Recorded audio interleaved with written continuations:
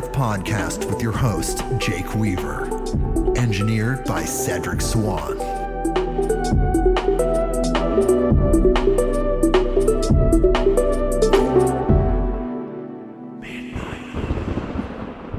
Hey, everybody. We are back with another episode of Midnight on Earth. I'm your host, Jake Weaver, and we're here to bring you more knowledge, more lights, and more love. Well, speaking of knowledge, my God, we have an incredible author today. His name's Ronnie Pontiac, and he wrote a recent book called American Metaphysical Religion, Esoteric and Mystical Traditions of the New World, and it is chock full of knowledge. It's incredibly dense. I'm super honored that he's here. We're going to talk to him in just a second. But first, I need you to do something for me. Follow me on Instagram at midnight_on_earth. That is the address. You can follow me there. Spotify, Apple Podcasts, Google Podcasts, Audible, Stitcher, wherever you go to get your podcasts, click that button that connects us so you know exactly what's happening. When somebody like Ronnie Pontiac comes on the show, you get that notification, your device, you know, instantly through the ether.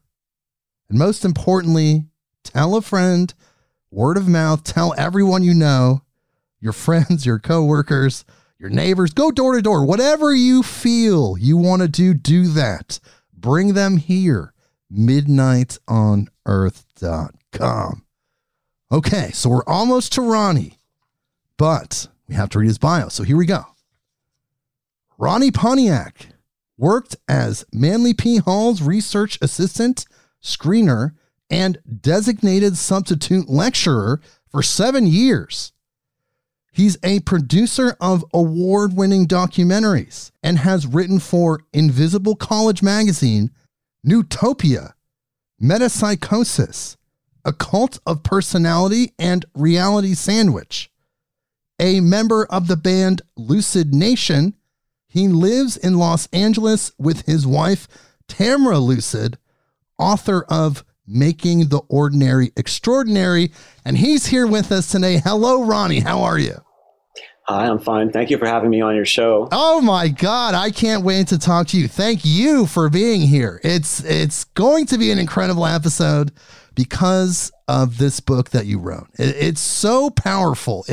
There's so much going on here. It seems like an incredible breakdown of America's metaphysical history. There's just, and more. So, wow. Thank you for being here again. So, okay, let's help people understand this. You wrote this book, The American Metaphysical Religion. Well, what is that? What is the American Metaphysical Religion? It's a new area of study in academia. That's where the term actually came from, that only got started in earnest in the 2000s and really exploded in the 2010s. And it's a catch-all phrase for all kinds of alternative spiritual paths that were left out of academia for generations upon generations. So, for example, until even in the mid-20th century, it was considered radical to look at the Pentecostals. You were only supposed to be studying the great religious institutions of monotheism that had created civilization according to that vision at that time of what history looked like. And so what happened, especially beginning in the 2000s, was a new philosophy took over in academia, which is still highly controversial. And the idea was, we're not here to judge whether these things are true or false. We're here to report accurately what happened and who was involved in it. And people can decide for themselves what they think about these traditions that we uncover. That opened up a tremendous amount of new information that really changed how I view America. And I hope that the book will help people to see that there's this whole other side of America. And I sometimes refer to it as America's other shadow, because as we know, many of us are raised to grow up with a certain sense of what America is. And we're supposed to trust it and have tears in our eyes when the Star-Spangled Banner is played. And the government is always trustworthy. And America has never done anything bad in the world. We defend freedom. And then usually around adolescence, at least for the last several generations, there is the acquaintance with the American shadow. If we're fortunate enough to get that far and not to experience it ourselves at even younger ages. And so then we discover, okay, actually, there's a lot of problems going on. America has done things both in the world and to its own citizens that are historically proven and very disturbing. And so now we begin to think of it as, well, in America is just a liar, if you will, that it's a shadow that really runs everything, this empire that's underneath the republic. But this book, in my humble opinion, thanks to the research of all these academics, shows that there's another shadow of America that is, to me, very thrilling. And they call it American metaphysical religion. Now, in academia, there are people who argue that there is no such thing, that they just think it's a clever phrase for a bunch of unconnected superstitions that maybe don't even deserve serious study. But there are also academics who are pointing out that this tradition goes way back in Western esotericism, and that most of what we could find in Europe, even in the early days, pre-Renaissance and going back into the pagan days with the Neoplatonists and the wisdom of those Hermetic writers of probably the Neoplatonic times, that we are finding the same ideas that we are finding in most of American metaphysical religion. And that, in fact, it's possible that maybe someday this will evolve into a real religion, because when you count up all the people that are interested in things like tarot and astrology and speaking to their relatives who have passed on, and Egyptology and revivals of ancient religions, and people who are into Hermeticism and into Kabbalah, and usually, and also Eastern traditions, I should mention, which are also saturated through all of this, then what we find is that, in fact, most of us have experienced a selection of some of these things. And in the 1950s, there was a feeling in academia and in psychiatry that this was a very dangerous thing. They used to call it bricolage or Sheilaism. And it meant that people were just taking what they wanted here and there and saying that this was spirituality. And they felt, no, this isn't spirituality. This is self-delusion. And in the end, the result will be that we won't have any of the cohesiveness that organized religion gives to our society. And these people will probably find that when they face the tragedies of life, they really have nowhere to turn, because these collections that they put together will fall apart. But what we have seen since then, through the New Age and on into the 2000s, is that, in fact, many, many people are putting together these personalized forms of spirituality, that these are withstanding their experiences and they are creating community. And we see that very much in social media and in podcasting, where big communities are coming together around these ideas. If we were to count everybody that is into this kind of hodgepodge of concepts, we're looking at millions and millions of people, something around the size of the Methodist Church at least. So what happens if all of these people become self-aware? Maybe someday in 100 years or 200 years, this turns into a religion. And as we have seen in history, this happens sometimes. So, for example, when the Aryans came out of the north and they took over India, eventually, over hundreds of years, they became proponents of the religion of the conquered people. They started to practice yoga, and you couldn't really see the difference at a certain point as these religions evolved. And in Rome, the same thing happened. Excuse me, they conquered ancient Greece, but Greek philosophy and theater became the culture of Rome, basically.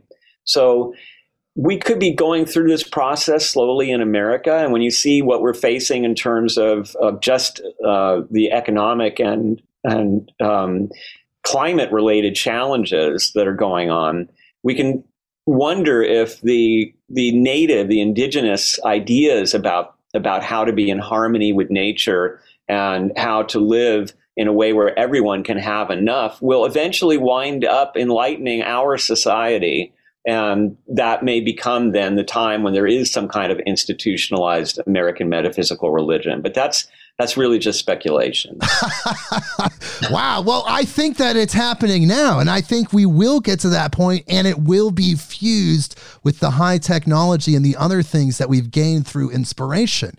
We will have that. I mean, it seems like that's what humanity is building towards. But I want to back you up a little bit, because I think that what you're saying is that with this metaphysical potential religion that could manifest, there's all these people around the country. We're talking about America here specifically, all of these people with these fringe beliefs, but yet they're all interconnected. There's something, some thread that binds all of it, and that could activate everyone in such a way that feel that way, that they could choose to coalesce and group. And is that because these things are universal truths? Like, people are picking and choosing, like you're saying, and people noticed that, but they're picking and choosing universal truths that resonate with their higher self. They're not just picking concepts that feel comfortable, and maybe they do in some way, but it's a higher comfort. There's some kind of universal truth activation that's within all of that. And people can sense when these things within religion are not accurate. They feel abrasive energetically. And so people have rejected those, but embraced the things that feel energetically proper. What do you think about that? I think you're right. And I think we have such a changing terrain. So, for example, for most of human history, unfortunately, it was very important to emphasize religious identity and nationalism because you were fighting other predatory nations and races. And most of this was driven by climate changes, droughts that happened. So one group of people would move and they would invade somewhere else. And you had to keep this strongly cohesive, very specific kind of structure, often around a militarized autocratic leadership. And today, actually, that approach is very dangerous to all of us. It isn't survival anymore. Back in the day, you could survive that. But today, we endanger the entire world when we engage in those kinds of thinking and that kind of insulated sense of us and them. So the other thing is that it's been inculcated into us by organized religions that have been very powerful and want to defend their power, that they alone are the truth and all other ways are false and dangerous and will lead to eternal torment. And the viewpoint, I think, that people are beginning to come around to, and this is something that Manly Hall definitely felt, and I learned from him, and just from my own reading of world religion, my feeling about it is that all of these different approaches, whether organized or unorganized, are really talking about the same human experience, the way that the humans work, the way the human psyche experiences evolution and learning and transcendence. The accidents of time and place, the language, the features of the society or of the surrounding flora and fauna are not really differences. They can appear to be very different. And I would argue, for example, that let's take a really extreme example. So we have an organized Satanism in America today, and we have several organizations around it. And one would think, well, clearly, then there are Christians on this side and there are Satanists on this side, and there is nothing in common between these people. And in fact, they must be enemies. But when you actually examine Satanism, what you find is that many of the people that embrace it are people who are deeply entrenched in Christianity and found in it, as you say, discordant energy, discordant history, some form of religious autocratic urge that's very alienating. And so they turned to the opposite to see what that was like. And they found through that opposite imagery more symbols that spoke to them of the same things that people are looking for in Christianity, which is to live a good life, to have a good community around you, to do things that make you feel like you are in flow, in the harmony of the way things are supposed to be. And if you look at the kinds of things that modern Satanists do, they're really not all that different. I mean, there are differences in terms of moral directives and such, but they also wish to contribute to the society. They want to contribute to culture. They want to uplift people, but their symbolism is so opposite from what we grow up in. So there's one example. But in my opinion, when you look at all the religions in the world, all the spiritual paths, they are all describing the same experience. And in America, we have this tradition from the very beginning, from the earliest days of colonization, of people that were leaving these conformist religious kind of autocracies and trying to invent their own relationship with God. And ultimately, this culminates in Emerson, Ralph Waldo Emerson, and his wonderful observation where he said, very controversial at the time, why should we have to have a relationship with God that is filtered through people that lived centuries ago in other places? Why can't we have our own personal revelation, our own experience? And this all relates to the American tradition that the pursuit of happiness is a human right. And that's a very different attitude from politics and religion through most of history. And it's affected, I believe, all spirituality in America, including Christian, in that it's transformed Christianity, for example, from being what it originally was, which was a religion that was embracing pain and poverty and saw this world as a snare of the devil and thought that you were very likely to be damned no matter how hard you tried. So you just tried your best. And that's not American Christianity for the most part. American Christianity wants to pursue happiness. It wants prosperity. It's teaching people, many forms of it, that if they're not prosperous, it's because they don't have the right relationship with God and the church. And so this is a radical shift. Although there were small pockets of this in the history of Christianity, in America, this kind of took over. And I have argued in the book that in some ways, American Christianity resembles American metaphysical religion more than it does traditional Christianity. Absolutely. So, and it has the spirit of America in it. That freedom of expression, that freedom of analysis, the freedom to walk away from the old world. That energy seemed to carry over in how the American Christian experience was processed. Yes, absolutely. And just to back you up a little bit, though, you talked about Satanism. Now, I don't want to talk about this too much, but just from your own knowledge, isn't there concentric circles of Satanism where there are people that are essentially trying to live a fuller life with different morals, but then there are actually other groups of Satanists that are perhaps practicing the rituals of old in ways that we maybe wouldn't be okay with in modern society? I suspect that is going on. And I think it's exaggerated. I know we've had, as you know, several satanic panics that basically vaporized into nothingness over time because they didn't really have anything underneath them. Right. But I do think that you have to, when you look at that kind of Satanism that we're talking about here, that these kinds of aberrations in spirituality have existed throughout time. And they exist even within monotheism, where we get cults that get involved in very disturbing things. And so I would just point out the obvious, which is you can't really avoid seeing the advertisements from lawyers who are talking about finding people who've been molested by Catholic priests, for example. Exactly. And we know that this was a big subculture that was going on there and all kinds of weird stuff was happening.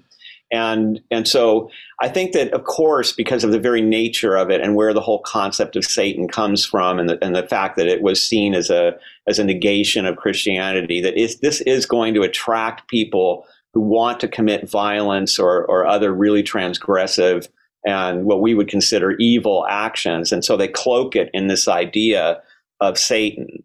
And therefore they feel that they're gaining power from this. And, you know, just on a personal note, when I was a teenager, I came from a very difficult family and I was just this weird kid of immigrant parents and a runt, and I got beat up constantly, and I just didn't belong anywhere. And I had no social contract. So as I got into my teens, I had a lot of petty theft going on and such. And finally, in my late teens, I exploded into full nihilism. And I started a band that was really negative and violent. And I was seeking this kind of stuff. I had had spiritual experiences mostly related around weird interactions with wild animals like coyotes and rattlesnakes. And I felt through that there was some sort of spiritual communication or presence between nature and human beings, but that's about all I had. And so when I started to seek power in this negative way, I started going for all the books that I could find that promised to bring that to me. So I was looking at the Satanic Bible, and I was looking at the works of Crowley and Austin Spare, and they all disappointed me. Because, really, when you scratch the surface of it, it wasn't really that different. I mean, they were really trying to improve, for the most part, people's lives and be creative and enjoy life in some way. That's not what I was looking for. So I always find that amusing that we tend to project this great fear on to the left-hand path and Satanism and such. But in my interactions with people that were associated with these kinds of beliefs, most of the people that I met were good people. And in fact, what had taken them into these left-hand paths was their desire to find some kind of spirituality and some kind of order in the world, because all the more traditional approaches had failed them, or because they had had such difficult beginnings that they couldn't identify with the more well-established and sedate approaches. I did meet people that seemed to have serious problems. And I met people when I was a screener for Manly Hall who had serious problems. And some of them were attracted to the idea of the demonic and the satanic.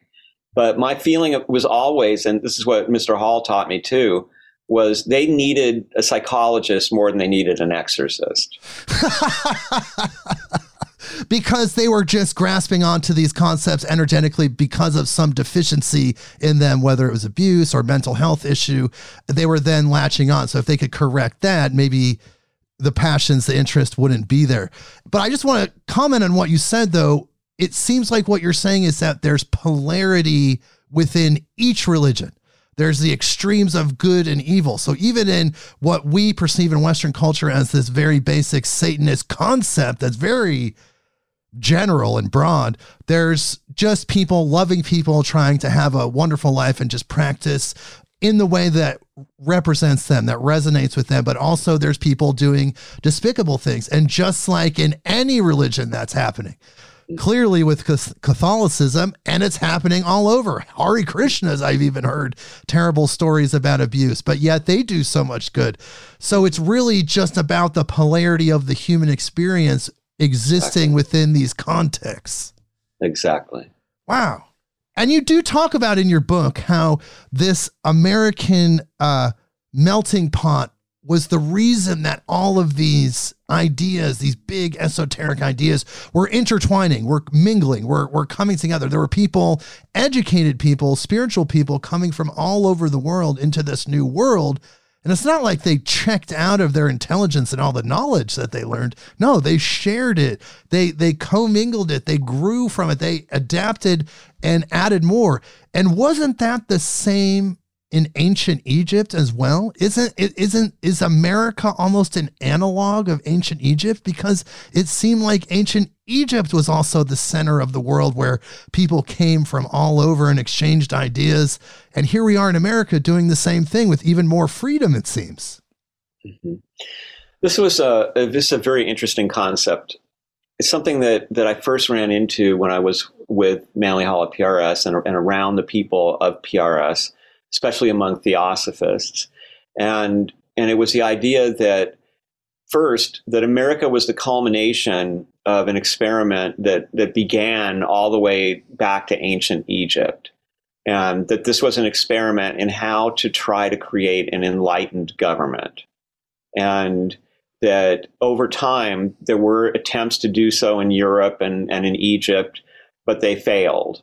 And yet they established a precedent, and the effort continued in usually very secretive ways.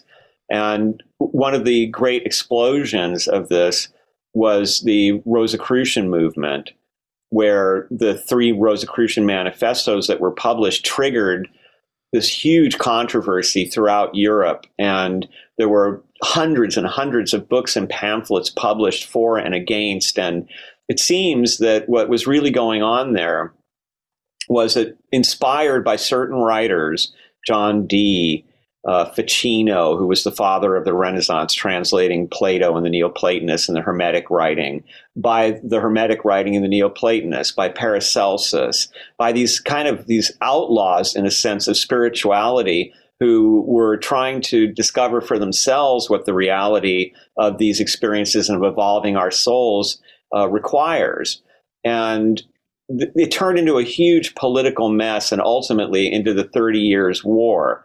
But the feelings that were captured in all these books, many utopias were written, and people were imagining what would the perfect society look like. And the whole Rosicrucian idea was around having this society of people who would be interested in learning both scientific knowledge, but also spiritual knowledge, and combining them and using them together to create a world that wasn't dominated by the Holy Roman Empire in cahoots with the Catholic Church. And so they wanted freedom of religion. And many people have argued, well, there's not a whole bunch of evidence, but there is some that certainly makes it suggestive, and it could have happened, that the people that were behind the Rosicrucian Revolution, or were inspired by it, that many of them were behind the colonization of America, and that they wanted this continent to be the place where this new experiment happened. Now, there were also structural things going on. So there were people coming in just because they wanted to get away from being persecuted for what they believed. And so they would move deep into the wilderness. Some of the German pietist Rosicrucians, for example, moved deep into Pennsylvania to start colonies very early on. And we also find, and we can talk about this a little bit later, I want to get back into Egypt, that the Pilgrims, for example, were not the simple, devoted Christian Puritans that we think they were. And they were actually interested in astrology and alchemy and things that we would never believe that Pilgrims would be interested in. And even among them, some of them would break off and move away to begin the territory of Connecticut so they could have greater religious freedom. And so, of course, Roger Smith did that in Rhode Island. So now getting back to the Egyptian idea. So the idea would be that there have been people, whether they are esoteric societies or just enthusiasts, generation after generation, who pick up these ideas again. Maybe they're reincarnated to carry it on. And they make these ideas available for a new world. And so the idea was that America would become this pinnacle of liberated government and of a liberated population. And amongst the people at PRS and at the Theosophical Society, they used to call it capping the pyramid. Yes. And so they talked about how in the money, we have this pyramid and the all-seeing eye is above it. And the all-seeing eye has really taken some bad raps lately. But it was originally intended to be your call it your higher self or your soul, your spirit, or the eye of God within us, or whatever you wish. But it was meant to be this awakened consciousness, which ironically, Ralph Waldo Emerson described once when he had a cosmic conscious experience. He said it was like his entire body had just turned into one giant eyeball, right? Because he felt he was in touch with the entire universe for a few minutes there. And in that kind of cosmic consciousness, throughout history, we often see the symbol used of this big open eye with some radiance around it. And so Manly Hall used to lecture about, and he wrote about, the idea that America in particular was chosen for this great experiment, and that there was this reincarnation of Egyptians that would occur in waves as they were attempting to cause this capping of the pyramid to happen. So, for instance, at that time, the New Age was going on, And he felt that many of the people that were around the New Age were people that were reincarnated from Egypt. And we do see a renaissance in interest in Egyptian studies during the New Age with amazing books like Normandy Ellis's Awakening Osiris, which was a reinvention almost of the Egyptian Book of the Dead. And there were also two serious revivals of Egyptian religion that occurred around that time, organized, and these became lineages of people practicing. And one of them is actually recognized by the U.S. government at this point and is established all over the world. So this interest in Egypt really blossomed. And so the idea is that all of these souls who've incarnated are here for this kind of this grand confrontation, right? Which is it's a battle for the soul of the country. And the irony of it is that it's happening during the U.S. Pluto return. Yes. And so astrologers talk about, most of us have heard of the dreaded Saturn return that most of us live long enough to experience twice. And we generally don't look forward to. But a Pluto return, no human being ever experiences because it takes so long. But this country is now in its Pluto return. And we can look back in history and see, for example, what happened in Rome when Rome had two different Pluto returns. In the first one, there was a huge plague. There was distribution problems in terms of food and other goods because of climate changes. There were wars and there was terrible political carnage going on. The second time it happened, Rome actually ended. So now we look at America and we see America in its Pluto return, and we can see issues that are really big and that are going on, and which way will things go is still a question. And so apparently in this belief system, those of us who are here trying to fight for the vision of an America that is a liberated place, a place where people live according to the law of love, and where we respect one another and freedom of religion is practiced. And there is separation between politics and religion, and we are not being forced to behave in certain ways because some of us have certain beliefs. The creation of that country is incomplete. The founding fathers gave us a great start, and there has been serious progress every step of the way, but we're still a long way from that ideal. And as we're seeing every time we look at the news now, we're seeing terrible pushback going on, right? We've got a proxy war going on between Ukraine and Russia is pushing this Orthodox Christian thing, opening churches constantly. And there is, in some ways, more respect for Russian Christians than there is for Western liberals among some schools of American Christianity. And there is a strong push to try to force women to behave in a certain way or to reduce the rights of certain people. And yet, even within those movements that are trying to inflict their religious beliefs on the rest of us, there is still this sense they feel persecuted. They feel that their rights are being ignored and are being trampled. So we've got a lot of issues to work out in America right now. And yeah. You could say that again, but we're going to do it though, right? Because we're humans with infinite potential. We certainly can do it. And I'm optimistic about it. I feel that we are looking at a big generational shift. And I have a lot of hope, especially in the younger generations. But there are also a lot of people in the older generations who have a lot of experience with these matters on the spiritual side. And they've been pretty quiet. I mean, although social media has exploded, and although interest in all of these matters is wider than it's ever been in the history of the country and maybe in the history of the world, it's still rather quiet, right? If you think about it, there's not a bunch of teachers out there. Like if for those of us who were involved around the New Age time, it was different. There was so much going on. There were just blossomings everywhere of new businesses, new approaches, new ideas. And that is happening in a more restricted way in social media right now. But to me, I feel that it's setting something up that will be even bigger, some kind of a cultural renaissance where all these young people who are on social media teaching each other and fearlessly exploring this stuff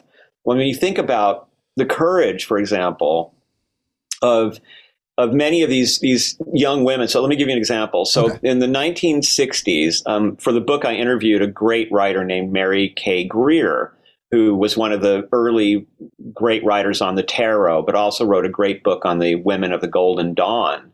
And she was telling me that in the 1960s, early 1960s, kind of early mid, she was in Florida going to school, and she became interested in tarot, and she could not find a tarot deck.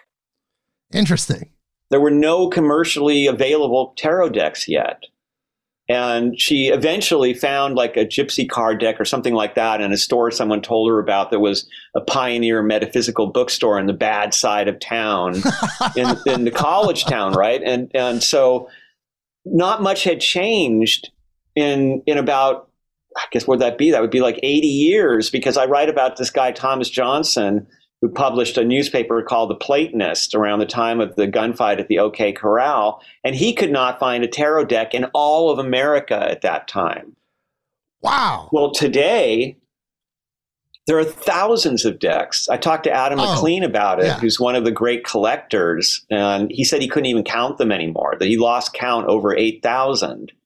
And there are all these young women and young men on social media, and some not so young, who are teaching, just fearlessly teaching each other. This is how I do it. This is what, there's no question there. They're not embarrassed. People used to be embarrassed about that stuff. You didn't want to tell people that you were reading tarot cards. You had to be like careful about that. In the 1960s, finally, it kind of exploded, but that was only with the counterculture, where suddenly tarot cards were kind of sexy and in, and everything like that was. Then it happens again in the 80s. So now we have people who don't have that feeling of embarrassment or fear of persecution, unless it's from others who believe like they do, who see it in different ways. So that's a big change. And I think that that's setting up something over the next 20 years, probably indicated by Pluto in Aquarius, by the way. Definitely.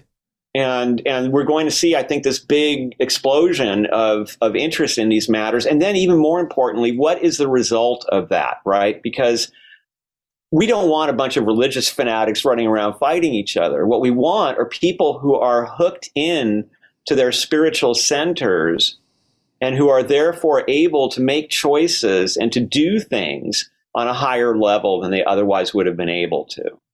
They're awake, if you will. Yes. And that's the idea of that eye above the pyramid, right? Is that now we're not just this pyramid of matter. We're not just dealing with the physical world and our desires and our necessities. Now the spiritual is awake, and we make choices in a very different way. And what happens when enough people do that? Because in history, we see that a small group of people can do that. The New England Transcendentalists, the Rosicrucians, the ecstatic Kabbalists at Safed. These are small groups who change the world. But what happens if 1 million, 2 million, 10 million people hook in like that?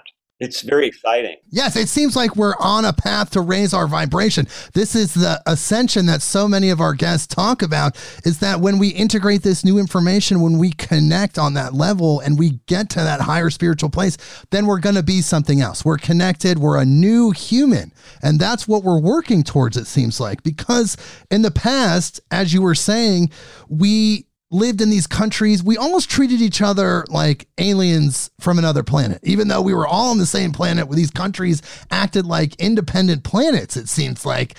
But really, we're all one, and we're all together on this one planet. And now in this time, with this advanced technology and this ability to connect instantly and all the things that we have available to us, we can't live like that anymore. That bandwidth of frequency is no longer possible with all the advancements that we've made. So the ascension is getting past that, getting to that new earth that so many people talk about. But I do want to ask you one thing about what you said about your incredible dissertation on America and Egypt. What was it about Egypt that was so special? Why was Egypt this place where all of these things happened, where plans could be made for future manifestations for these people? How did they have that type of awareness? What was so special about that place, and why Egypt?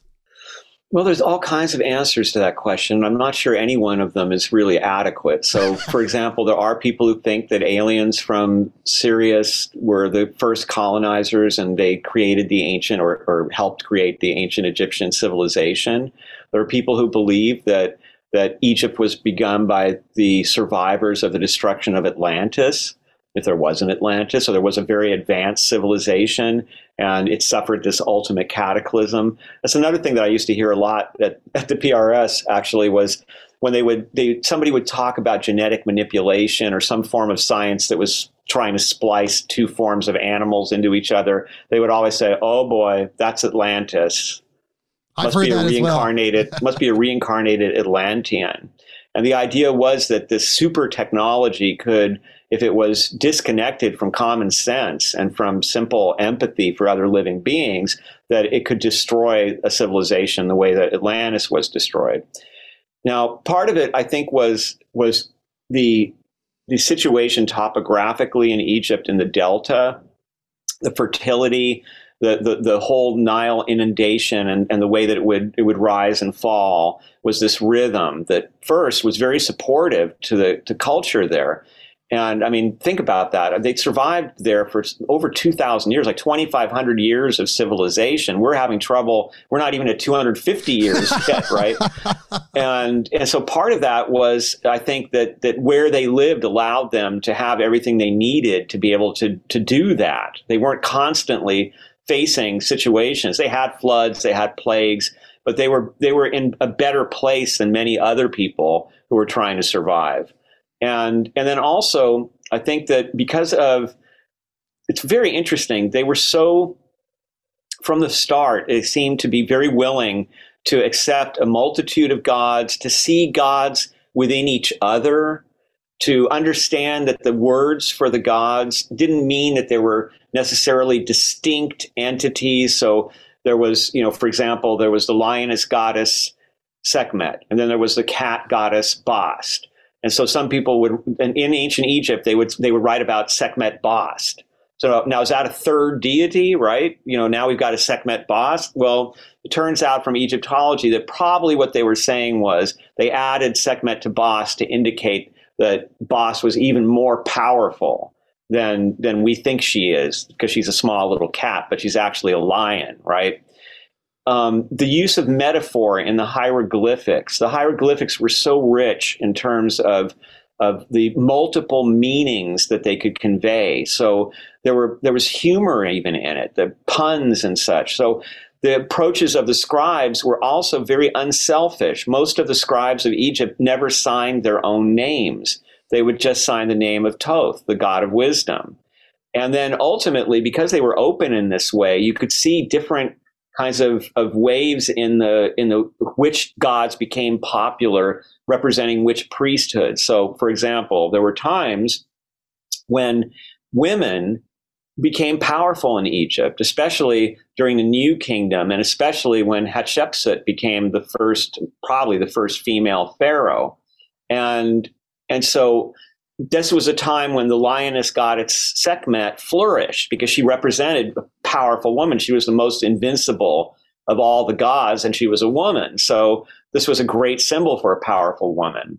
And women were allowed to have businesses, and they were really living a kind of freedom that was very rare in the world. Later, there would be military autocracies that said, no, we don't like that. You girls can worship Bast, have a nice little cat for your kitchen, but we don't want you being pharaoh. The men got to run things because we got to fight off these guys or that guys. So that would happen. But because of their interest in all this and their very early development of writing, Egypt became a center where the wise from all over the world came to learn and also to share knowledge. So it's fascinating that, for example, for so long of American history and of European history, historians were saying, well, we owe everything to Greece and Rome, but the Greeks were saying we owe everything to the Egyptians. And they would say that Pythagoras studied in ancient Egypt, or that Orpheus, the founder of the Egyptian religion in some ways, of the Greek religion, Greek alternative religion away from the Olympian, that he studied among the Egyptians. So people were bringing these Egyptian ideas into the rest of the world, and they became, I believe, the soul, the core of Western esoteric teaching. And then eventually some of it became known as the Hermetica. And although I don't think that the Hermetica were written in ancient Egypt, they do seem to capture many of the ideas of ancient Egypt, and were probably a Neoplatonic attempt to write all this stuff down. Interesting. So I think that Egypt, it was so open to this, to the knowledge. Now, there's a famous story. Can't recall if it was Plato or Pythagoras it was told about. It's probably not true. But the idea was that one of these Greek sages went there and visited Egypt, and a priest took him into a subterranean part of a temple. And there were just columns as far as he could see, and writing hieroglyphics on all the columns. And the priest said, "This is the history of the world, which we have written down." And this Greek was stunned that there was almost an unseeable horizon of history that the Egyptians had preserved, because they had existed for so long. If you think about it, they were around for a couple thousand years before Athens rose. Right, exactly. So I think that's why Egypt. And then I did want to return to something that you said and comment on it, which is about the idea of ascension and the timing of all this. And I like to use this example. I think it's really useful. There's a Chinese alchemical text, or a spiritual text, a very revered one, called The Secret of the Golden Flower. And I think the idea that it has about the nature or anatomy of the human psyche is really useful. So what they say is, in a simplified version, that our soul metaphorically splits when we incarnate. It's not actually split, but it feels that way, because part of our soul is inhabiting this universe of going on in our bodies, right? Right. Keeping everything going, keeping everything harmonious, and is identified with the body. And so, according to this belief system, when we are identified in that way, and it's very easy for us to lose consciousness of the part of our soul that remains unconnected or unimmersed in keeping the body going. All we care about is we got to keep the body healthy. We got to get the things we need. We have certain desires. We have certain goals. We want to change the world. Everything is external. Everything is about, in some level, it becomes about fear, because we begin to be afraid of our body because something gets sick or something's wrong, or we have that famous experience of, if I got one of these over there, I mean, that's how not in touch we are, in a sense, with our own bodies. And we begin to feel like the world is this huge permanent thing that's going to roll over us like a bulldozer, a steamroller, and there's nothing we can do about it. So we feel frail, and we hate life, and we want to get out. And this is why so many people live in a way that is in love with death. They want to get out of here. They want to get out of the claustrophobia of the soul in the body, because the part of the soul that's making all this work is going, whoa, I'm used to being free. I want to be able to breathe. This is awful. What is going on? And then I got to worry about what's going on in the world. And there's, if I walk down the wrong street, I might get shot. And all this fills our minds, and suddenly we're in the world doing bad things. We may act out in hateful or violent ways, or we may choose not to lend support where we could, or we may make very bad decisions. And part of that is that we're making it easier for ourselves to die. So, for example, for many people, if you look at bad family relationships or bad marriages, and they stay together, and you wonder, what's going on there? And of course, there's many psychological explanations, but one explanation is that it's really tough when you really allow yourself to fully love. When you love a person or a pet, and then you lose them, it's an agonizing experience, although it's also one of the most spiritual and enlightening experiences that we have. And many people live lives that make it easy to face death, right? Because it's a relief. I can't stand the people I'm around. I hate my life. I hate my work. I hate my body. I can't wait to get out of here. Well, that is the lower soul in control at that point. Now, when we do some simple practices, which is basically just, they say, put your mind on your breathing, right? So you don't stop your thinking or anything, but you just get really quiet. You slow down your breathing as much as you can. You just follow your breathing, and you basically, what you're doing is you're taking a break. You're stopping for a moment, and you're letting yourself just feel the present moment. And often when we do that, we find that we're surrounded by beauty, by love, by people and beings and things that we cherish. And we forget about them because we're in this turmoil of trying to survive and worrying about things that aren't even in our immediate vicinity. They call that leaking in the secret of the golden flower. So we're leaking our immortal consciousness all over this world of illusion. And then what happens is, when we do this practice, we awaken the soul to its higher dimensions. And so here we have again the eye on top of the pyramid. That eye opens up, and suddenly life is the opposite. Now life seems very frail because we know everything passes. It's this miraculous beauty. We look around and we're so privileged and grateful to be around all of this mystery and all these wonderful things that are happening and all our fellow travelers. We feel like we're in the ultimate video game or in a lucid dream, and we're so lucky to have this time to do things here in this ultimate collaboration of artistic creativity. And we are cherishing the world and cherishing life. And we're not afraid because we know that we will go on, that we are eternal in our essence. And so we have this rare opportunity to learn and to help and to experience. And we're going to really make good decisions. And we're not going to be hateful and violent, because when we're confronted with tragedies or with evil, we understand that it's temporary and that it's the reflection of a tormented soul that has forgotten itself. And that's such a beautiful perspective. I mean, that's really, like you said, the higher soul's perspective. And if we can get there all the time, then that lower soul experience, the depression, the anxiety, even for some people, suicidal thoughts, it all goes away. Mm-hmm.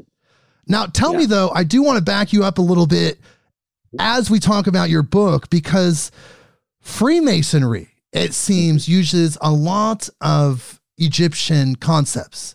And Freemasonry was part of the foundation of America. Mm-hmm. And that is carrying over, it seems, that Egyptian information. What do you think about Freemasonry's role in the creation of America and the American metaphysical history? It was very important, especially among the founding fathers. And Freemasonry in general was a way to explore these alternative approaches to spirituality. So it had to be a secret society because it was trying to exist in the midst of Christianity. Right. And so I often point out that for example, prior to Luther, that the Catholic Church was probably the world's greatest surveillance state of the time, of any time until now, probably, because every confessional was a source of information for the church. Right. And everybody had to confess. So the church could find out everything that was going on everywhere. And even though priests weren't supposed to repeat the items that they learned in the confessional, they could tell their superiors if it was something important. And so people lived under this domination for a long time. And so in Freemasonry, it begins, we don't actually know where it begins. There could be Templar connections, or appear to be. It could date back to ancient Egypt and to ancient Israel. They say it dates back to the Church of Solomon, the Temple of Solomon. We don't really know.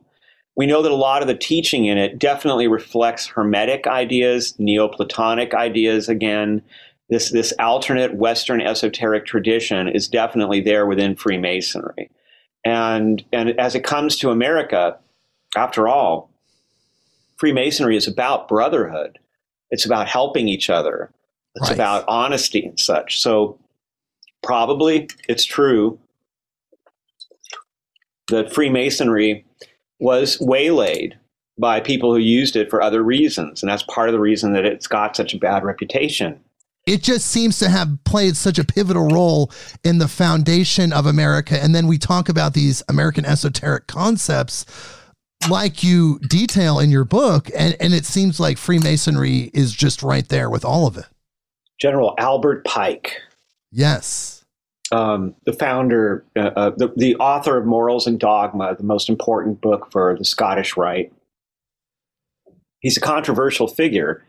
His statue was knocked down during the Black Lives Matter movement because he was a Confederate general. Right. And he does in his book, he doesn't challenge slavery, but he does tell people that they should treat their slaves as if they were their apprentices, to lift them, to teach them. But nevertheless, he was a Confederate. And so his book, and here's the interesting thing to me about it, is filled with Neoplatonism, but also borrows generously from Eliphas Levi, who was a ceremonial magician in Paris in the 1800s, a brilliant writer.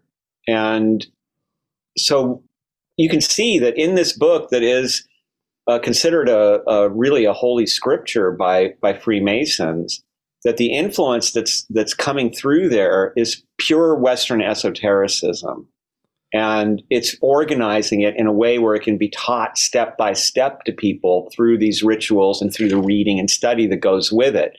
So I do think that, first, it really informed the founding fathers, many of the founding fathers who were Masons and who were moved by what they learned through Freemasonry about fraternity and about freedom. And so then later, I think, it continues to be an influence throughout the history of the country, although it begins to have this. See, the thing is that Freemasonry and Catholicism have sort of been fighting each other for a long time. Yes. And so in America, there has been, from the Christian side, an effort to demonize Freemasonry. And we can see how Freemasons are blamed for.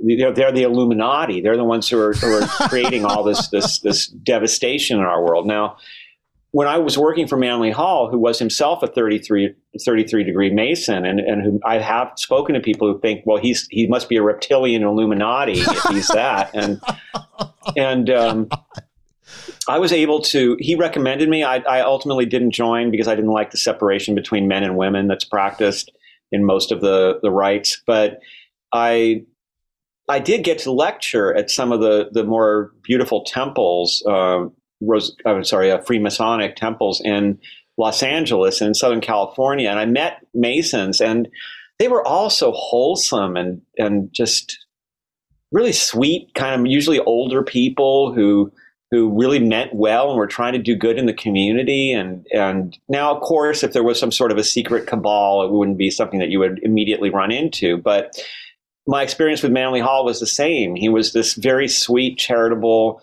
gracious human being. And I saw nothing to suggest that there were any kinds of pretensions toward power or manipulation of the masses or anything like that. Sometimes that's a language problem. So, for example, the term New World Order, which was popular in Rosicrucianism and in Masonry, and was something that Manly Hall would talk about, has a very ugly connotation today, and for good reason. There are people who want to establish a worldwide autocratic government, and that's a reality. So it didn't mean that. The New World Order used to mean to people what we're talking about. Yes. The New World, where enlightened people support each other and upraise life for all of us. A united earth under love. Exactly. And I would want to point out here, this is probably the right place to put it, that I've always wondered, why are we here, right? Because are we sure we think we're here to learn? That seems to be pretty obvious from the way life works. Sure. And what are we to make of Earth, we wonder? And so I've asked that of many people. And one of the people I asked was this amazing medium, Edward A. Monroe, who's pretty much unknown now, but was just a phenomenal psychic, especially around diagnosis of medical conditions. He was tested actually at a university, and he was over 90% accurate. And the spirit, or whatever you want to say, that spoke through him, I asked that spirit once about that very question. And the response is something that has always stuck with me. And it's a good thing to keep in mind as we hope for and we work toward this better world. He said that planet Earth is a combination of the devil's island of space and a kindergarten. And he said that it's put far away from other civilizations that exist in space for a reason. And he said that it's where all the little Hitlers from all over the universe are reincarnated within the loving grasp of Mother Earth to learn some very basic things about the responsibilities of life. And that really stuck with me because it explains an awful lot of human history. Now, he did give us some hope in that he said that Earth would evolve into away from being the school for delinquent souls, and it would achieve its own destiny. And he especially focused on how beautiful Earth is, that Earth provides this place where all these disturbed souls can come and can experience these basic things about love and caring and connection.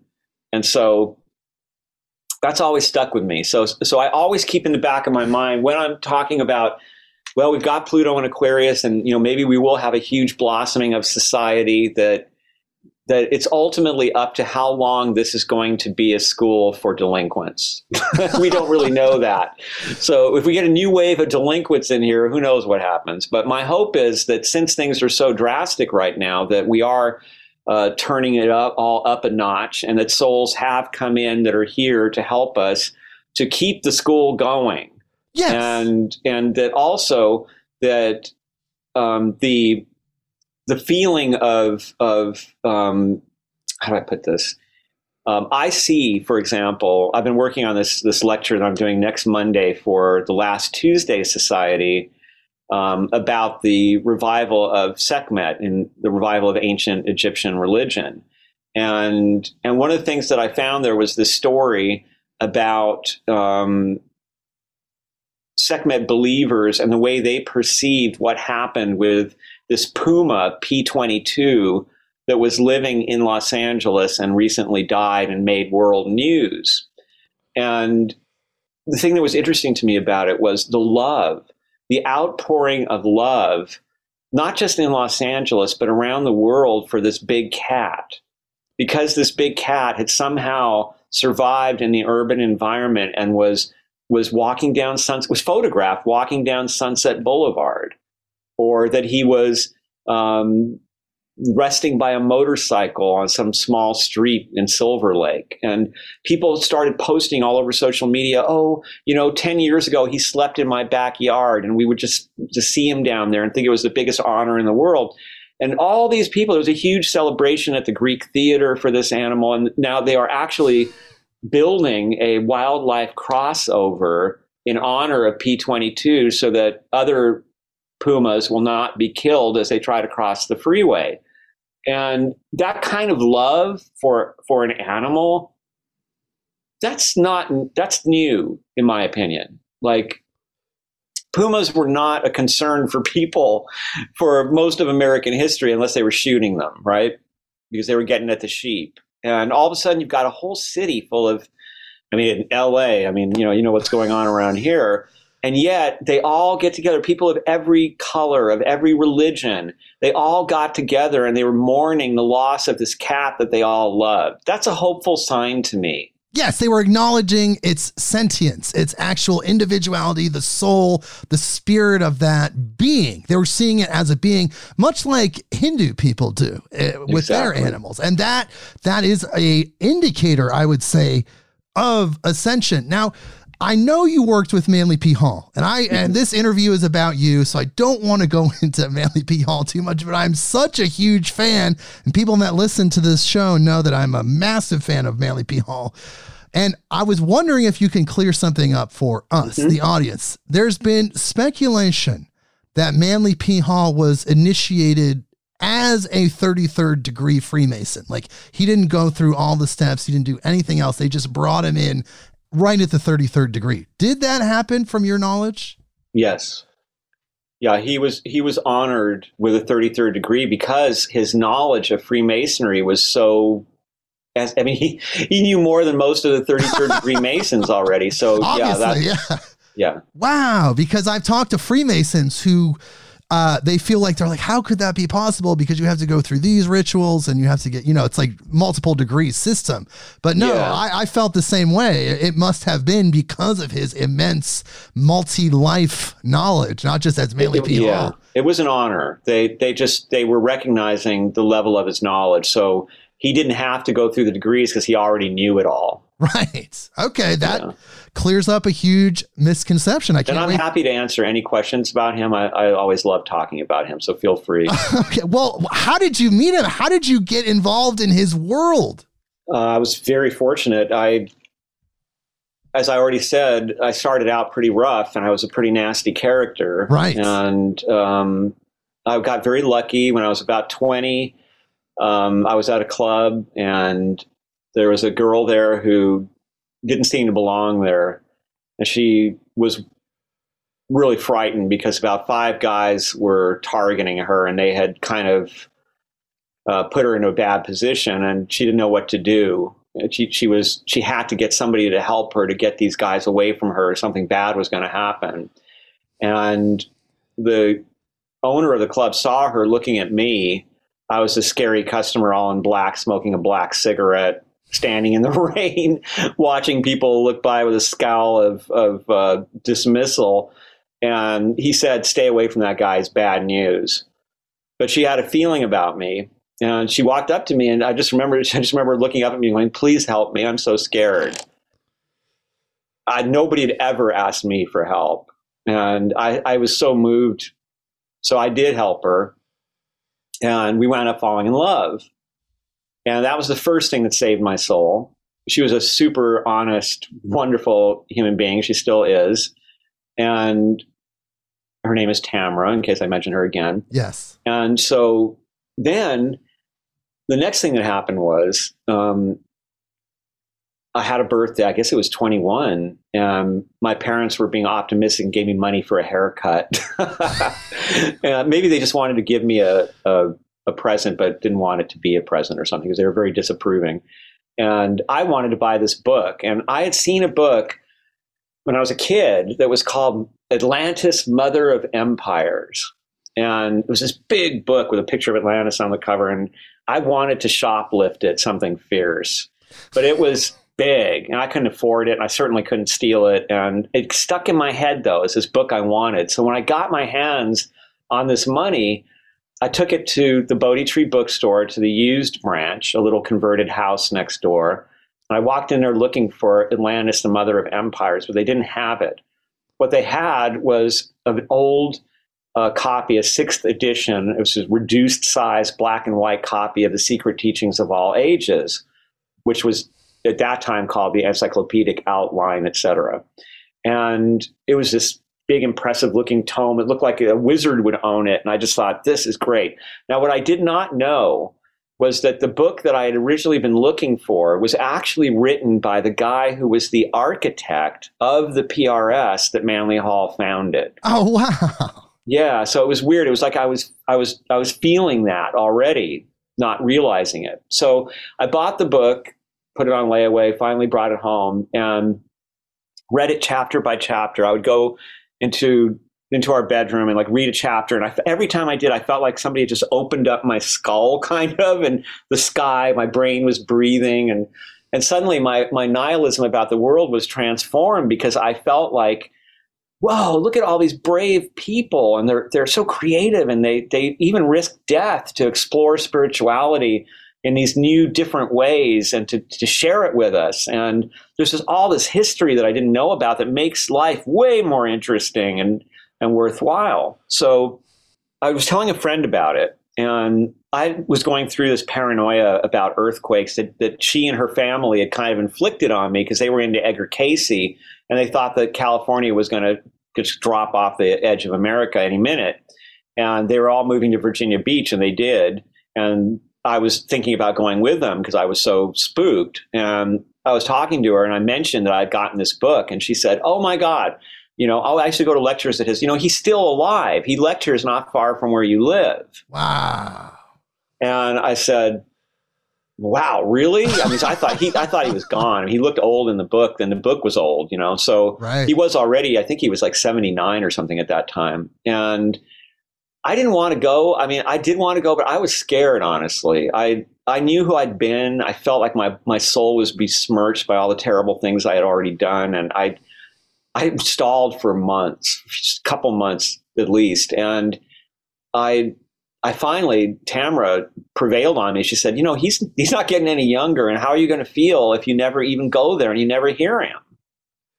So I finally said, okay, let's go. And it was a beautiful Sunday afternoon. He would always lecture for $1 at 11 a.m. And all these people were walking up, mostly older people. They were all like so cool. They were so intelligent and so warm. And I guess because we were kids, they were blown away that a couple of kids shown up. They were so kind to us. I went and sat down, and out comes this big old man, sits down in a big old velvet chair. And he just starts delivering this 90-minute incredible lecture, just so eloquent. And he looked right at me during the lecture, and he said, "People who suffer irrational fears of natural disasters like earthquakes because they're guilty about how they've been living their lives." He also looked right at Tamara. Now, Tamara had been, as we walked up, she noticed this beautiful weed that had broken through a crack in the concrete, and these pretty flowers that were there.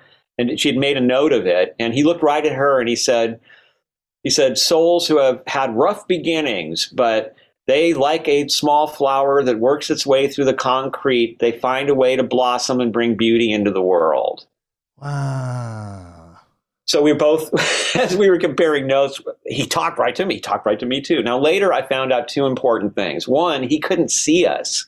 His vision was pretty bad by then. We were just blurry colors out there. So somehow he was delivering this stuff. Was he in, I like to say that he was in the Tao, because when I knew him, he was very much a Taoist. But was he channeling? Many people think that he was. Whatever he was doing, I found out later that many people had this experience with him, where he would talk right to them about something during a lecture. Really amazing. So we were so impressed that we decided to come back that Monday morning and volunteer, try to get a gig if we could. So they interviewed us. They loved Tamara because she had experience with office equipment. She'd had secretarial experience, and she'd worked in a bank briefly when she was 18 or 19. And so we got a place for you, but what do you do? Well, I had nothing. But they asked me the question, "Do you have any familiarity with foreign languages?" And I said, "Yeah, actually, I grew up around immigrants. So I heard, when I was growing up, I heard French and German and Polish and Russian and all kinds of stuff. But I wouldn't say I can't speak them or anything." Okay, they took a note down. And when we got home, the next day there was a call. They wanted to offer Tamara a gig, but they had nothing for me. So I was still a dick, and I was just, "You're not going to go work there, and I'm going to stay at home, and forget that. Screw them." I was terrible. It's fine. Yeah, and so then a couple days later, another call comes in, and I'm told Manly Hall wants to meet you. Wow. Okay. Come on down. So went down there the next day. He showed me into his office. He was sitting behind this beautiful, ornately carved Chinese desk, this big desk. And he had oh my God, his office was so amazing. The vibe in there was like just so beautiful and tranquil and peaceful. And it was all this beautiful Asian art, including this huge Japanese altar that he had with all these little figures all in it. And it was just beautiful. And then next to him, on either side, were two older women. These were the women that ran PRS, and often compare them to a phalanx, because they were they were giving me the skunk eye, and they kind of were standing there with their arms folded. And he smiled and he welcomed me, and he said in this kind of W.C. Fields meets Barrymore accent, "Sit down and make yourself miserable, young man." So I sat down, and he had this big stack of paper in front of him, and he said, "This is the galley for my alchemical bibliography, and I would like you to work on it for me." And he pushed it at me. And I glanced over it, and there were all these measurements and all this historical information. And I mean, man, I was way over my head. And I said to him, "I can't do this. I don't know anything about, I mean, I just learned a little about alchemy from reading your book, and I don't know anything about bibliographies. I don't even know what a galley is." He said, "You'll be fine." He said, "I'll help you." And he said, "Just take it and, get familiar with it. And then tomorrow we'll meet and I'll let you know where to start." Okay. So I grab this thing, and I walk out through his secretary's office to the library, and the woman who ran the place, the business side of the place, Pat Irvin, the vice president, she went running around, and she stood in front of me, and she was like, "Give me that back." She took it from me, and I thanked her. I said, "Thank you. I'm so honored, but I'm not the one to do this." Go back home. There's a phone call. "You and Manly Hall in his office tomorrow, 9 a.m. Okay. So I go back, and now it's just him and his secretary coming in and out. Tells me to sit down, pushes it back to me. I say again, I'm not capable of doing this. He said, "Young man," he said, "I have faith that you are." And he said, "I will help you. I will, in the morning, show you what to work on that day. We can have lunch in the vault, and you can ask me questions, and you can look at all the things that are in the bibliography. And then in the afternoon, before we call it a day, I'll check your work." I had to say yes. I mean, the opportunity was, honestly, it's still, just like when I met Tamara, it would be easy for me to get tears in my eyes. Okay. I mean, it's, I bet what happened was just so amazing. And so that's what happened. And the guy that was the actual bibliographer, the editor of the bibliography, who was an academic and who had gotten into a conflict with Manly Hall because he had included information about bodily fluids that were in these alchemical manuscripts, and Manly Hall didn't want it in there. And he was arguing, yeah, but this is important for academia, for scholars. But Manly Hall was saying, I don't want people to hurt themselves with this stuff. And the people who are going to buy this are my followers, and they're not going to want to read about bodily fluids. And the guy refused, and that's what gave me my opening. So he was very kind to me, and he helped me as I got started on the process.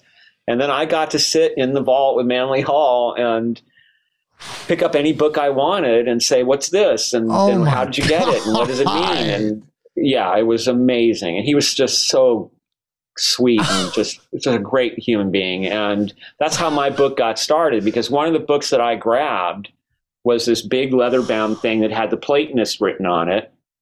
And when he said, oh, that's a good one. and I picked it up and I opened it, and it was a newspaper. And it was from St. Louis in the 1880s, when St. Louis was still a cattle town. Right. And I could not imagine, what is this thing? And it was filled with translations of Plato and the Neoplatonists. And the weirdest of all was Abner Doubleday, who'd been falsely credited with inventing baseball and had been a Civil War general on the Union side who fired the first shot at Fort Sumter, had translated Eliphas Levi's Transcendental Magic, I believe it was, and it was serialized in this newspaper that was published around the time of the gunfight at the OK Corral. Wow. Mind-blowing, right? So yes. I asked him about it. I said, what is this thing? How did this thing come to be? And he didn't know much about it. There was almost no information about it, about the people or how it came to be. So that started me. And I went to all the college libraries. I went everywhere I could. Eventually, I found a book written in 1962 called Platonism in the Midwest. And it talked about some of this, but it raised more questions than it answered. But when that explosion happened in academia of new studies, this was one area that received a lot of attention. And in fact, one of the people, K. Paul Johnson, who was really a major mentor to me while I wrote this book, he's a guy who wrote some really important early works on what became known as American metaphysical religion. He helped me to find information from direct sources, because he actually went to the Thomas Johnson library that his ancestors had preserved, and this was the editor of The Platonist. And we found out all this amazing information about how popular Plato was in America at that time, that there was like a Plato fad, there were Plato parties, and they weren't jokes. These were people getting together to read the Platonic dialogues and to write poems about Plato or celebrate his birthday and have uplifting music. It was really this revelation for me. And also, as I researched all this stuff, I just kept finding more and more and more of these facts that no one seemed to know about that revealed this whole other side of America. So one I definitely want to bring up with you is, because it's May 1st, is yes. Thomas Morton, the pagan pilgrim. Yes, I know you did want to talk about that. Now, he was the first person, as you talk about in your book, he was the first American to publish a fart joke and a dick joke. And he was the first one to have a wild party with complaints from the neighbors, and of course erected the first maple. Yep. And he was also the first to be foreclosed upon by a corporation, which was the Pilgrims. And the Pilgrims themselves were not what we thought they were. So I'll tell you about both of these. So to begin with the Pilgrims, in the very beginning, you've got John Winthrop the Elder. And he's the first governor of Massachusetts Bay Colony. His son, John Winthrop the Younger, fascinating and such a different vision of America and of Pilgrims. He was a person who, when he was young, he left England to go to Europe searching for Rosicrucians. He wanted to become a Rosicrucian. He was very moved by the Rosicrucian ideas. He was also an alchemist. And he acquired a good bit of John Dee's library. And John Dee was like the ultimate occultist of Europe, Queen Elizabeth's astrologer. And so here we have the son of a pilgrim, raised pilgrim, who is deeply into alchemy, astrology, Rosicrucianism, and in general, these esoteric studies. So when he moved to America to follow his father, he actually marked the crates that contained his alchemical laboratory gear and his books that included John Dee's books with John Dee's symbol, the Monas Hieroglyphica, which is a famous esoteric symbol. And I point out that that's like the kid of a Southern Baptist pastor putting pentagrams on his luggage. And so he comes to Boston and he starts practicing alchemy. And he found the Puritan culture that had developed there a little too stultifying for him. So he moved out into Connecticut, became the first governor of Connecticut Territory. And there he was a famous practicing alchemist who was the most important doctor for the whole territory. His various alchemical medicines were highly respected, and he trained young women to go out and diagnose the main diseases that were afflicting people. And he had these colored packets so they would know which medicine to give them. And he also was very involved with the local indigenous cultures. He protected one of the tribes that was being encroached upon by a stronger tribe. He was very interested in their beliefs and in how their culture functioned. And when he passed, he was eulogized by Cotton Mather. And Cotton Mather, here's somebody you think this has to be the ultimate in Christian conservatism, right? But Cotton Mather eulogized him as Hermes Christianus, the Christian Hermes. Wow. Right? And whether that Hermes is the Greek god Hermes or it's Hermes Trismegistus, thrice greatest Hermes, the great father of the Hermetica in Western esotericism, it's still an outrageous comparison. It's like saying he was the best Christian pagan ever. So then now we can go from there and talk about Tom Morton. So Thomas Morton was, he was raised during the time of Queen Elizabeth. He was a boy when the Armada was threatening England. And in his 50s, he was sent over by the Royalists, the Cavaliers they used to call them, who were the other side of British culture from the Puritans. The Cavaliers would they wore their hair long.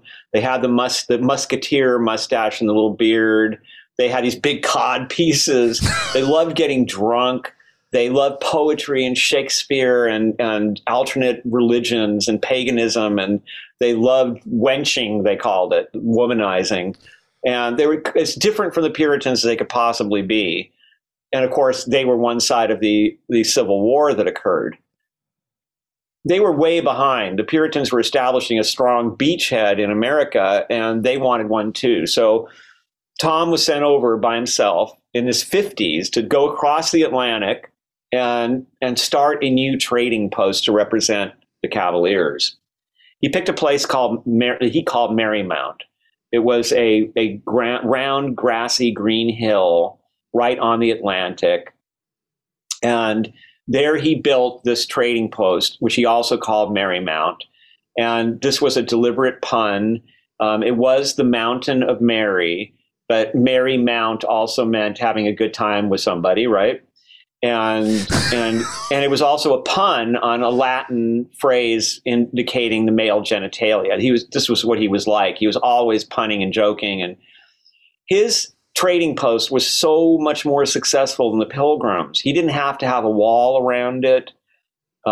He welcomed everybody there, and they began to prefer his trading post to the Pilgrims. So, of course, the Pilgrims were infuriated, and they also believed that he was arming the tribes with guns, which he was, but he was doing it so they could protect themselves from stronger tribes that were encroaching on tribes that had been decimated by the diseases that the Europeans had brought over. The Pilgrims thought he was selling them guns against the Pilgrims. He loved being here so much. He was fascinated by native culture. He would talk to them about their dreams and about their religious beliefs. And he even wrote about the waters, the different springs in the area that the tribes recognized, because some of them were medicinal. Some of them were bubbling up through these beautiful crystals and were supposed to help you sleep really well.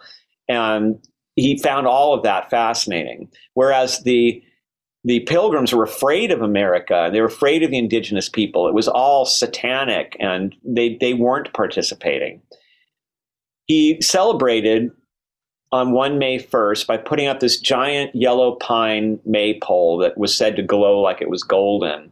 And it had ribbons, and he wrote this bawdy poem that he tacked to it. And he said that he was establishing a tradition that would happen every single year. And it was addressed to a goddess.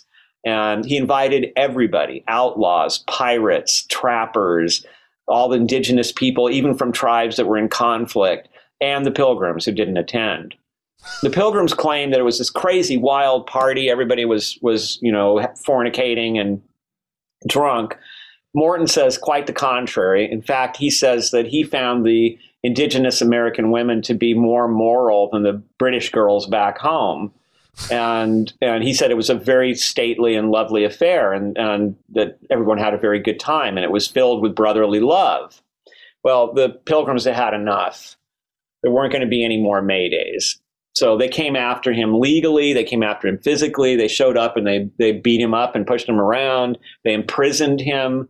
They wound up burning down the trade post right before winter struck. And this is the beauty of this, was they invited the indigenous tribes to come watch them burn down this evil thing. Oh. And the tribes were laughing at them because they were like, what kind of an idiot burns down shelter right before winter? So they had him during that winter captured. They were starving to death. And he said, let me go out and hunt for you. I swear I will come back and be your prisoner. But I'm not going to sit here and starve and watch you starve because you're too stupid to go out and hunt. So they said, all right, we'll go out and get some food. So he went out and he hunted. He brought back food, but not enough for everybody. So he said, let me go get the rest. So the poor can eat because the rich took the food. And the pilgrims said, no, there's no food for the poor. He couldn't understand it. He didn't understand how they could be Christian and let their own Puritan brethren starve just because they were poor.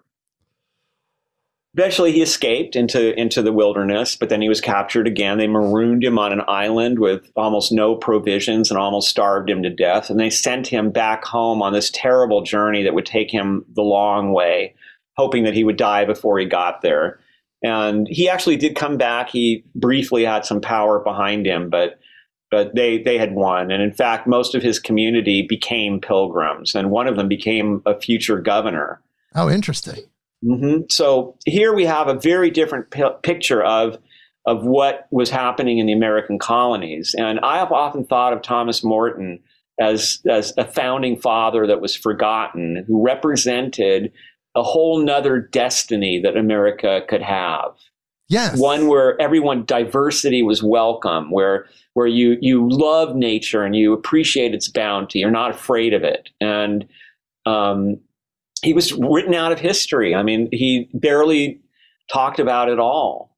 And I'd like to point out to listeners that we are recording this conversation on May 1st, 2023, honoring Mr. Thomas Morton and his May Day ritual, which seemingly was activating cosmic consciousness, right? He's bringing everyone in, not truly in a non-judgmental way, right? The Puritans were all about non-judgment, then penalizing and torturing their own people.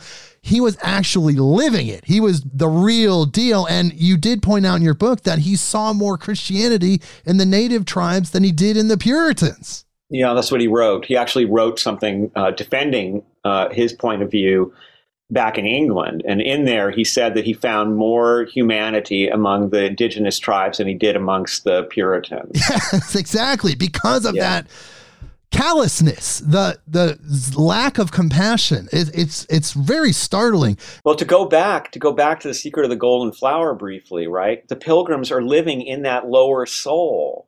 They're afraid of the world. They're afraid of differences. They hate life. They're trying to succeed. They're ambitious. They're all wrapped up in it to such a degree that when they're offered being the third angle of the slavery triangle, right, where enslaved people are being shipped out and traded for tobacco, they take it. These are Christians. And the thing that's amazing about Thomas Morton is that he hated slavery. And in fact, he risked his life to save some people who were being condemned to become slaves in the plantations in Virginia, in the tobacco plantations. So he was the opposite. He was somebody who despised slavery. And here the Puritans embraced it because it gave them the economic power that they longed for. It must have been very strange to have lived in those times with an activated consciousness and looking around in the earth that you're in, and everyone is kind of unevolved and almost primitive. And this is across the board. I'm not talking about natural practices. I'm just talking about treating each other with love and respect. And it's just not, it must have been very strange to live during those times with that higher awareness. It was dangerous, right? So, for instance, one of the writers that was so influential to the Rosicrucians was Giordano Bruno. Right. And he wound up being burned at the stake for his beliefs. And you do see, one of the things that's so amazing to me about early America is, so for example, in the early years of Yale and Harvard, they both had alchemical laboratories. And some of the presidents, the earliest presidents of these colleges, were alchemists. And there was an early president of Yale who had run into an itinerant Kabbalist who was sort of traveling around the world and who studied Kabbalah with him in the American colonies and was so impressed by it that he gave a speech where he suggested that all American colleges should add Kabbalah to their curriculum. Wow. So there were these attempts and there were these moments when you could see it breaking through briefly. Wow. Well, I do want to talk about your book a little bit more. Okay. What do you think were situations in your book, highlights that just blew you away? Because the bibliography of your book is absolutely startling. There's so many reference points that people can take a deeper dive into as they read your book, which is a deep dive in itself. There's even more information to not only back up what you say, but just add even more. But in your research, what was something that you didn't know before that actually just blew your mind? There's a lot. Let's see. Well, there's one that really amazing to me was the story of the Whites. This would be Stuart Edward White and his wife, Betty, the other Betty White. And he was a very successful author who wrote sort of Western adventure frontier stuff because that was his life. He was a real frontiersman. He was a friend of Teddy Roosevelt. And Teddy Roosevelt said that Stuart was the best shot that ever shot at Teddy's range. And we have now, there's a species of golden trout in Northern California named after Stuart, and also a redwood grove that's named after him. He was a great outdoorsman. And his wife, Betty, had been raised American privilege, aristocracy, tons of money. When they met, they just sort of went off into the world together and spent months in the wilderness. But they also had a big mansion and a yacht. They would go yachting to Alaska. And they were at a party once, and they were playing around with a Ouija board. And Betty didn't like it. She stayed off to the corner. And the Ouija board kept saying, Betty, Betty, Betty, Betty. And she thought they were playing a trick on her. And they swore, and we're not. Just come over here for a minute. They were using a whiskey glass as the planchette. And so when she came over, the whiskey glass started going around in these circles like a puppy that was excited. And then it's just said, get a pencil, get a pencil, get a pencil. Well, she was just, you guys, screw you. This is a joke. I'm out of here. But then one day she was sitting by herself at her vanity, and she just grabbed a piece of paper and a pencil, and all of a sudden this automatic writing happened. And she brought it to Stuart, and it blew him away. Because first of all, it was all written without any stops. It was just continuous words. So it was difficult to break it all up. But when he did break it up, he found that there was this message there, this teaching kind of, that was really deep and eloquent. And he was like, what is this? So they started to experiment. And eventually she became a voice medium.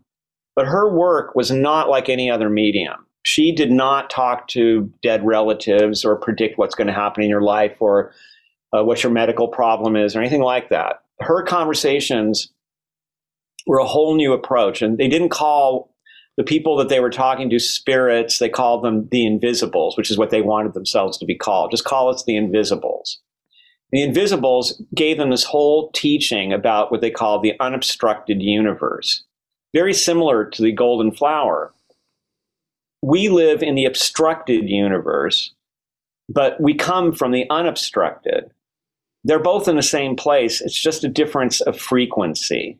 Yes. And the meaning of life is that we slowly move up the quality of each form of life and acquire the utmost quantity of consciousness that quality of consciousness can bear. And then when we reach that, we evolve to a higher form, and then we collect more consciousness, and we continue to do this. And so it was a really interesting kind of scientifically oriented thing. Physicists were interested in what she had to say. But then what happened was just before World War II, she became ill. And they had been warned that something was about to happen that was going to be the culmination of their work. And Stuart thought that it must be that they had to heal Betty. So he was on this, but she just kept getting sicker. And eventually she was so sick that she was drifting in and out of a coma. And she was with the doctor. He was looking at her, and suddenly he was overcome with guilt because he realized that he was probably holding her there. So he stepped out, sat in a sofa chair, and he said out loud with nobody in the room, Betty, I love you. You can go. Don't let me keep you here. I know I'll still have you. You're free to go. Well, a couple minutes later, I think he said 5 minutes later, the doctor came out of the room and he said, she's gone.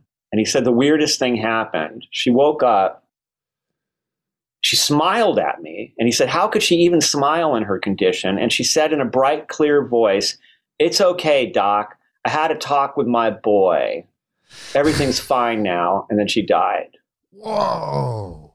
Okay. Now he thinks that's it, right? So now he said he was inundated with the sense of her presence. He described it as, you know, that feeling when you're maybe sitting by a fireplace and you're reading a book and the person you love is reading a book and you're not even talking to each other, but you're feeling each other's presence in the same room. And you have this sense of just deep satisfaction and joy being together. He said he felt that times 10,000, like the strongest he'd ever felt it. And it never left him for the rest of his life. So he started to travel. This is right before Pearl Harbor. And his friends all wanted to see him and to comfort him. And he didn't want to be at home where she had passed. Everybody starts telling him stories. My God, I had this experience. And then Betty. She was showing up all over the place. Weird synchronicities, dreams, just communicating to hundreds of people. He was getting letters. And he finally went to stay with the people who'd mentored them in their activity. They had the nickname Joan and Darby, and they'd written a famous book that right after World War I had started this whole major spiritualist upheaval of interest. And they said, would you like to do a session? And he said, yes, but no Betty, please. He said, I don't want to talk to her. And he admitted later that his fear was that if he went to any medium, even this one, and he tried to talk to Betty, the results would be inferior and would maybe even it would cause him to lose some of his feeling of certainty. And he wasn't willing to do that. So Joan said, okay, well, we won't talk to Betty. We'll just talk to my spirit connections. How's that? He said, okay. Well, the second she went under, Betty was right there. And the first thing she did was she called him by a nickname that she had never used in public. It was only between he and her, and it was Stoot. And she went, Stoot! And then he said she spent 2.5 hours giving him minute details of their lives together, that there was no way anybody else could know, without a single mistake except one, which was a story about some blue slippers. He didn't know anything about it. He went and he asked some people. Eventually, he found out that there was a story about blue slippers, but he had forgotten it in the trauma of dealing with her illness. Wow. And so she explained to him later, yeah, I did that so you would know I wasn't reading your mind because it wasn't in your mind. Wow. So she was 100% accurate for 2.5 hours. So he wrote this book about that experience called The Unobstructed Universe and a few others. The book was a huge hit during World War II, really helped people who were losing their relatives in the war. And then he lived just a few years after the war, lived very quietly. He never started a school. He was never a celebrity. They were hugely successful. The books were bestsellers, but he became completely forgotten because no one carried on the tradition. And when I first started writing about them, there was no information about them. And something very exciting that I found was that Carl Jung was aware of them and had actually written an introduction for one of their books in the German edition. And in that book, his introduction has sort of an agnostic approach. He's like, this is very interesting, but we don't want to say too much. But I found a letter that he wrote to a dear friend of his in which he was recommending those books and in which he said that he thought that Betty was not just an archetype, that she might be proof of a spirit having survived death. Wow. Wow. And the whole story was so impressive that Who's Who, for the first time in its history, refused to include a death date for her. And yet, at the same time, in 2023, this was almost forgotten. Yeah. Yeah. I mean, it was huge. And like you said, at the time of World War II, so much energy, Carl Jung, like all of these people, and yet almost faded into history. Exactly. But captured in your book. Yeah. I'm also actually, I have a book I've been working on called The Unobstructed Way, in which I try to present their teaching in the simplest possible way. So that's coming soon, you're saying, that book? That one, I'm going to have to continue. The next book we have is, I wrote a book with Tamara called The Magic of the Orphic Hymns. Yes, I did see that up and that will be released in August of this year. And the Orphic Hymns were a huge influence on the Western esoteric tradition and on Western counterculture throughout history. It's fascinating. And we did redone versions of the hymns that are more accessible and that give you the qualities associated with the individual gods so that we can feel those correspondences. And then there's another book coming out next year about the Rosicrucian origins in context, looking at the political and the social context and finding that they seem to have been in their origin less esoteric society and more like some young college students with their radical professors. And I started to look at the Rosicrucian manifestos as being almost like the writing of people like Ginsberg and Kerouac. Just of that era. Yeah, but in that era. And, there's a lot more humor in it than people realized. And it was really so similar, the ideas about bringing everybody together in this new world where science was going to liberate us. Interesting. And so then the third book you're working on is The Unobstructed Way. That's coming. Yes. I don't know when that'll be done. We'll say 2024, 2025. Yeah, hopefully. We get a little preview here on the Midnight on Earth podcast. We've had an incredible discussion. We could go for hours. Listening to you is like nectar. Like it's just going, it's like, my God, like I'm hanging on every word, and I just appreciate you giving so much, speaking with us, speaking with our audience in 165 countries now. Oh, wow. There's so much we can talk about. I do want to ask you one more thing about Manly P. Hall, because I love him so much. Okay. And I know that he's had such an impact on you. And I know this is kind of a tough question. Mm-hmm. What was it like dealing with his death? Because when I think about it, it frustrates me. It makes me angry. It's shocking. It's all of those things. You think about a person that literally dedicated their entire life to service, just the whole thing from as early as he could up until the day he was murdered. And then something like that happens. Like I said, he was murdered. How did you process that? The Philosophical Research Society community, all the people around him, to go in such a way that was so the antithesis of how perhaps you would envision someone like that graduating.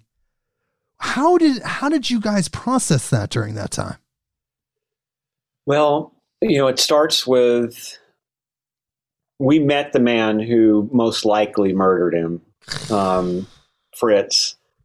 Right. Yes, I've read extensively about it. Mm-hmm. And, actually, Manly Hall grew to trust Tamara more as a screener than me. And I didn't like the guy, and I had a bad vibe from him, and I told him that. But she was adamant.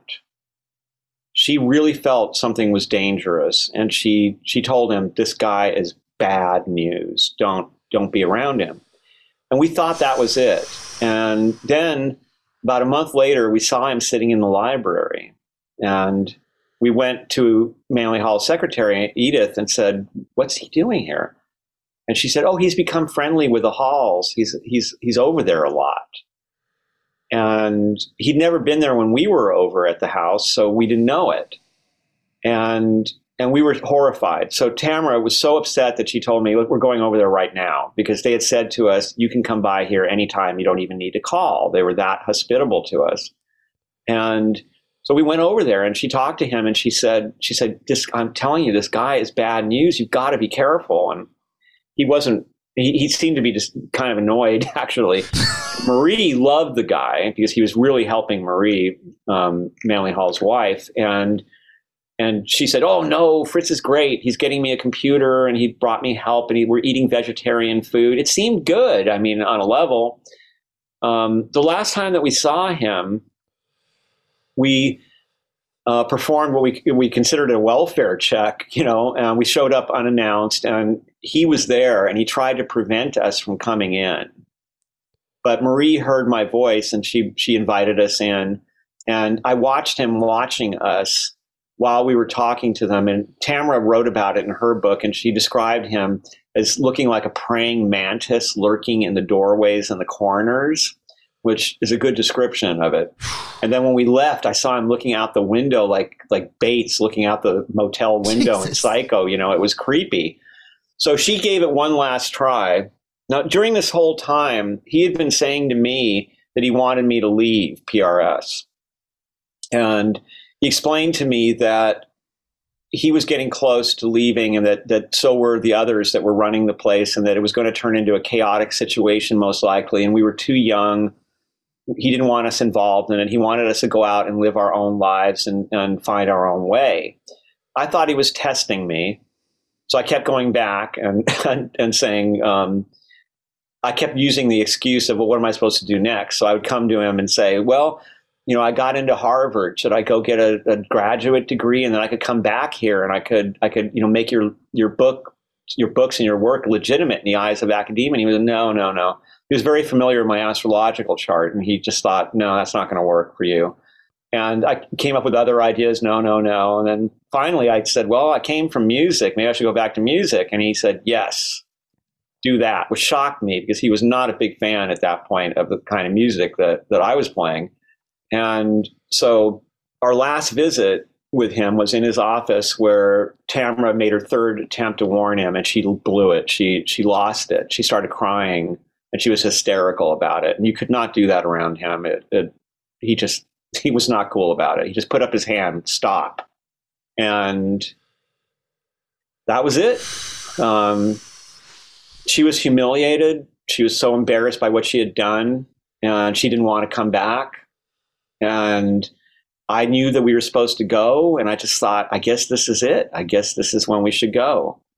And it was devastating for us to leave. I mean, it was our home and all the people that we loved, but this was our teacher, and we had to do what he said. So we left, and I didn't know what was happening.